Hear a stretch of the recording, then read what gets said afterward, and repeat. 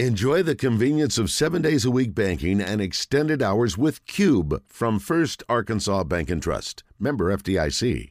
All right, back here at the Little Rock Touchdown Club, Justin Acree, Wes Moore. It's all brought to you by Arkansas Urology, and our guest speaker today is a man who is all smiles, or at least will be, I think, as soon as he gets to start taking shots at David Basil. Hunter Yurachek, the athletic director at the University of Arkansas, joining us here. It's good to see you. Great to see you guys. Great to be back in Little Rock. We would like to see what's happening right now bottled up and continued for the next, 2 or 3 decades if you could do that. I don't know. That would be awesome. At least another decade. That's about how long I want to work. So if we can keep this going for about another decade. But I'll be a lifelong Razorback fan. So if it's 2 or 3 decades, that's awesome. Well, that gives you 10 years to identify your replacement, somebody that can keep it going when you're done. Sure. Okay. Absolutely. So this weekend was entertaining. I mean, look, there was a lot of hype around the former coach coming in, and we all knew that they were going to be a really good quality opponent, and they proved to be maybe even more so than some of us thought. But at the end of the day, the talent and maybe the depth won out for Arkansas. Absolutely. I think everyone across the state understands that Bobby Petrino is a great football coach. He proved that on Saturday night. He had his team very well prepared to compete, and compete they did. Heck, they were up 17-0 and then 27-17, and we had to make some great plays down the stretch and use the depth that we have now as a member of the SEC to wear them down and take control of that game in the fourth quarter. But we were in a dogfight the whole time. How were you Sunday morning? Because we saw you on TV on the punt return on the sideline, jumping up and around and running a little bit, maybe ran about 5 yards, jumped up, and I was like, was he going to be sore? Did he pull anything? 5 yards may be an exaggeration. Maybe 2 yards, but I think I did jump. But if you notice, like right when Bryce is about to run by me, I see him glance up at the video board, and he gets a little bit of a smile on his face. And at that point in time, I knew he was going to score, that they weren't going to catch him. And so then that enhances my excitement a little bit. It was great. Well, I mean, everybody, we had a little watch party. That was Hunter. That was Hunter jumping up on the sideline. Yeah, I get excited at games sometimes. I don't always just yell at the officials. There's excitement as well. We were talking about the coincidence of Joe Adams being in the house, and now somebody made the comment that maybe you need to make sure he gets over to Dallas for the game in Arlington. But the Hall of Honor is always a cool event. I've had a chance to attend a couple of those, and it was a great class and some emotion flowing through there. I saw Coach Blair's speech, and to have Joe in the house too. I mean, it's just a pretty cool group, and it's always a fun event. It is always a fun event, and it's just for me.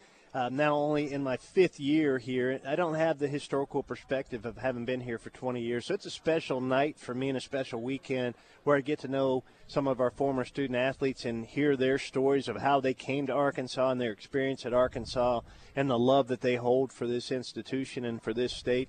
It's really, really special, especially from in its historical perspective for me. We were singing your praises the other day after game 1.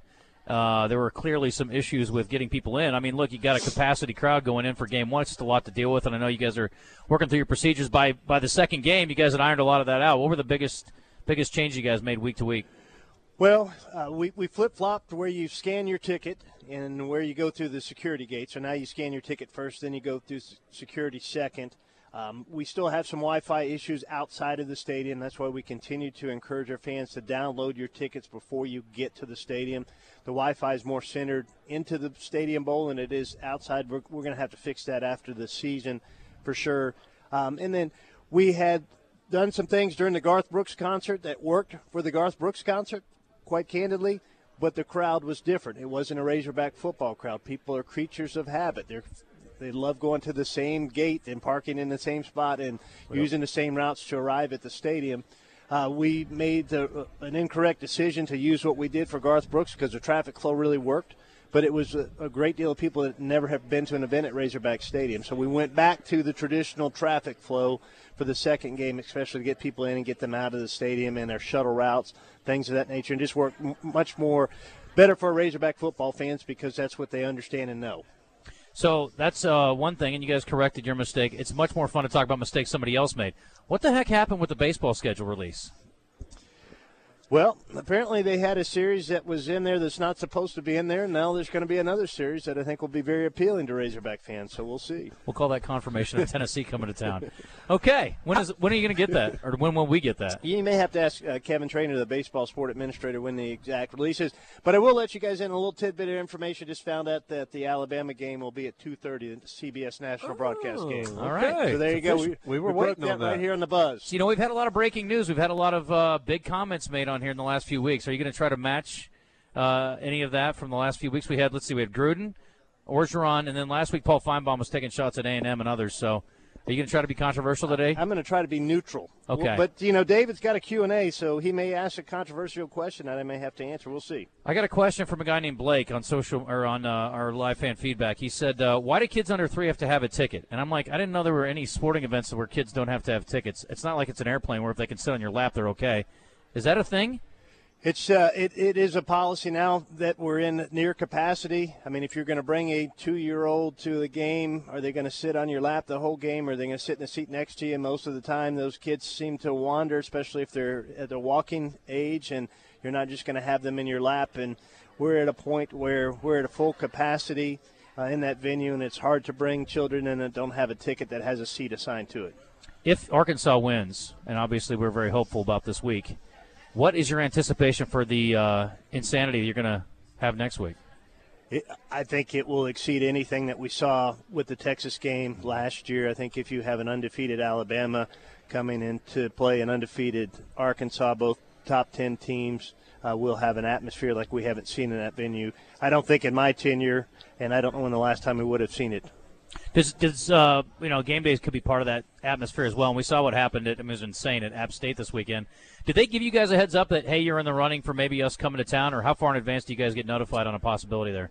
Kyle Parkinson does a great job, and he'll get some heads up as we get closer to the weekend. I mean, they'll have some games on their board that they're considering, and then they'll make that decision. I think if you look at it, they had the Texas A&M Miami was the game that they were going to have, and then Texas A&M loses. You see that kind of storm in downtown Boone, and they say, hey, that's a great story. That's where we're going now. I had a question about scheduling.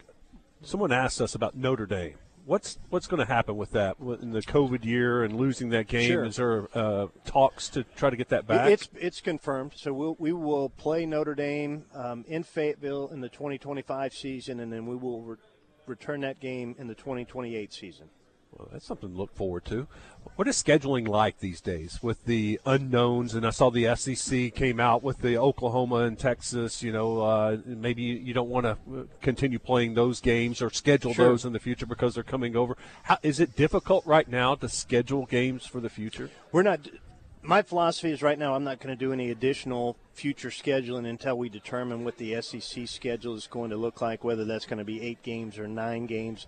A 9-game SEC schedule, while it's only 1 game, is really different than an 8-game SEC schedule. And so we've got games scheduled out through 2033, 2034. We have a full schedule out through 2025. And then we'll piecemeal some games in there after we know what our schedule is going to look like from an SEC perspective. What are you wanting to know? Because that kind of ties your hands a little bit. Well, I want to know if we're going to play 9 games or not. And so, I mean, we're in a really good spot.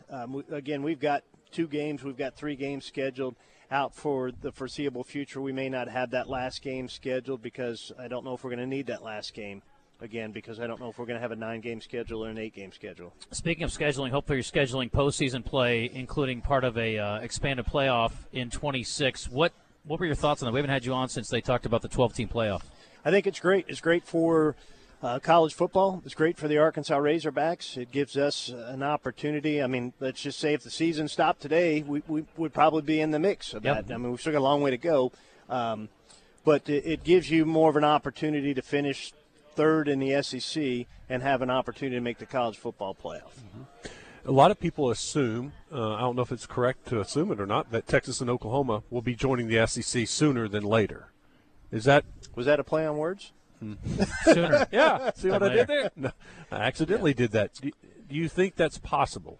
The earliest would be 1 year in advance. And they still have some contractual obligations to the Big 12, and I say that because our new television agreement with ESPN does not come into effect until July 1 of 2024, and that's when you'd have the pro rata plus clause that would make everybody in the league whole, including Oklahoma and Texas, and we wouldn't have to split the same pot 16 ways as opposed to 14 ways. So there's not an interest from our perspective as current members of the SEC for that to happen prior to that television agreement, and then the only way that would happen is if the Big 12 somehow lets Texas and Oklahoma out early because they have some significant financial obligations to the Big 12 as well. We have to let you go, or Debbie's going to yell at us, so I'm sorry for that. But before you go, I got to let you have a second to give your volleyball team a little plug. They've been playing incredibly well, and they're raising some eyebrows. They are 9-1, currently ranked 24th. This week's poll has not come out to my knowledge, but had a win over number 7 Georgia Tech on Thursday night in historic Barnhill Arena, and that's their second top 10 win of the season. This will be their highest ranking in well over a decade, and some excitement around our volleyball program and all 7 of our fall sports programs that are currently ranked in the top 25. It's amazing. Congratulations on all that. We'll look forward to hearing you with the club. All right, guys, thanks for having me on. Yeah, appreciate it. Thanks you. for the breaking news. Go Hogs. 2:30, Alabama, Arkansas, right from the AD's mouth. You got it officially now, so there you go.